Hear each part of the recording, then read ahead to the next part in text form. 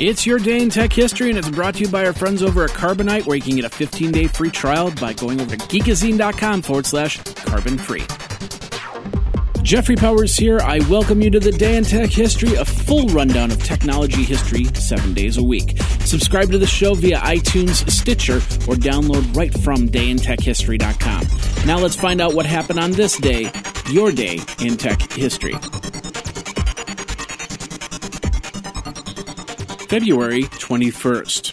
1984, IBM filed a lawsuit against Eagle Computer for copyright violation of the BIOS used in the IBM PC. Eagle agreed on the same day to cease shipments of the infringing computers. Also in 1984, Marshall Smith was appointed as the new president and CEO of Commodore International by Irving Gold, replacing Jack Tramiel. Timex withdraws from the home computer business, and Nintendo released the disk system for the Famicom in Japan. The system was a disk drive to run software. At the same time, they also released The Legend of Zelda video game. 1990, a Chicago task force raids a home of Robert Eisenberg in Austin, Texas. 1995, Steve Fawcett lands in Leader, Saskatchewan, Canada, becoming the first person to ever make a solo flight across the Pacific Ocean in a balloon. 1996, Cox Enterprises announced that it would buy a 1/3 interest in Digital Domain, a computer-generated special effects company, in order to promote the use of special effects in media. And Soyuz TM-23 launched into orbit. 1997, Borland International revealed a plan to cut 300 jobs, or about 30% of their workforce. Also in 1997, The Empire Strikes Back Special Edition premieres in theaters.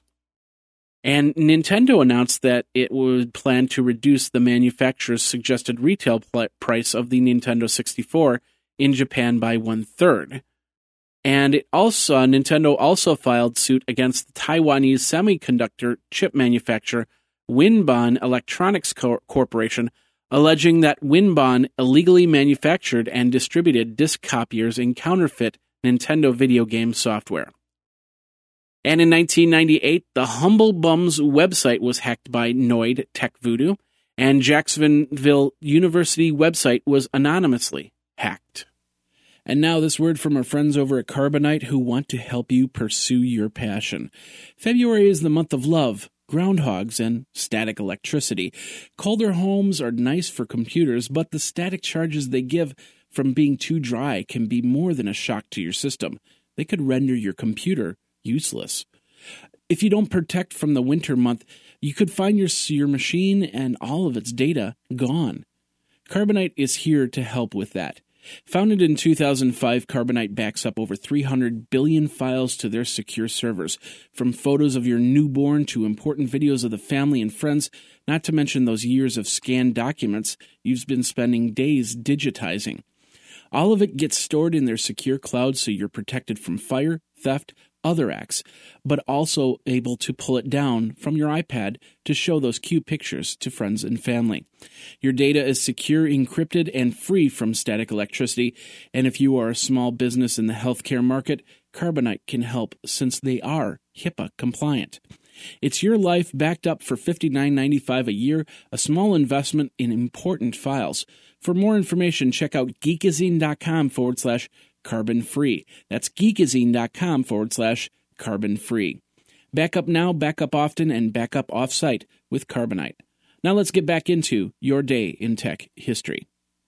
2001, at Macworld Expo in Japan, Apple Computer introduced the iMac Special Edition, which was available in Flower Power, Dalmatian Blue, or Graphite designs.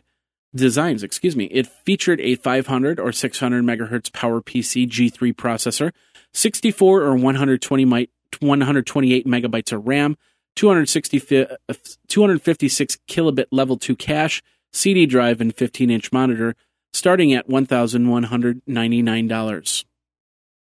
Also at Macworld, Apple Computer introduced the new NVIDIA GeForce 3 graphics processor for Macintosh computers.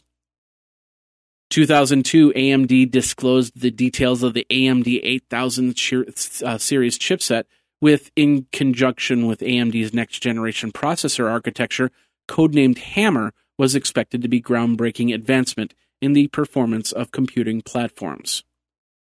Also in 2002, Cuba issued a 65 centavos postage stamp depicting a personal computer. 2003, the Space Shuttle Columbia disintegrates during re-entry into the Earth's atmosphere, killing all 7 astronauts aboard.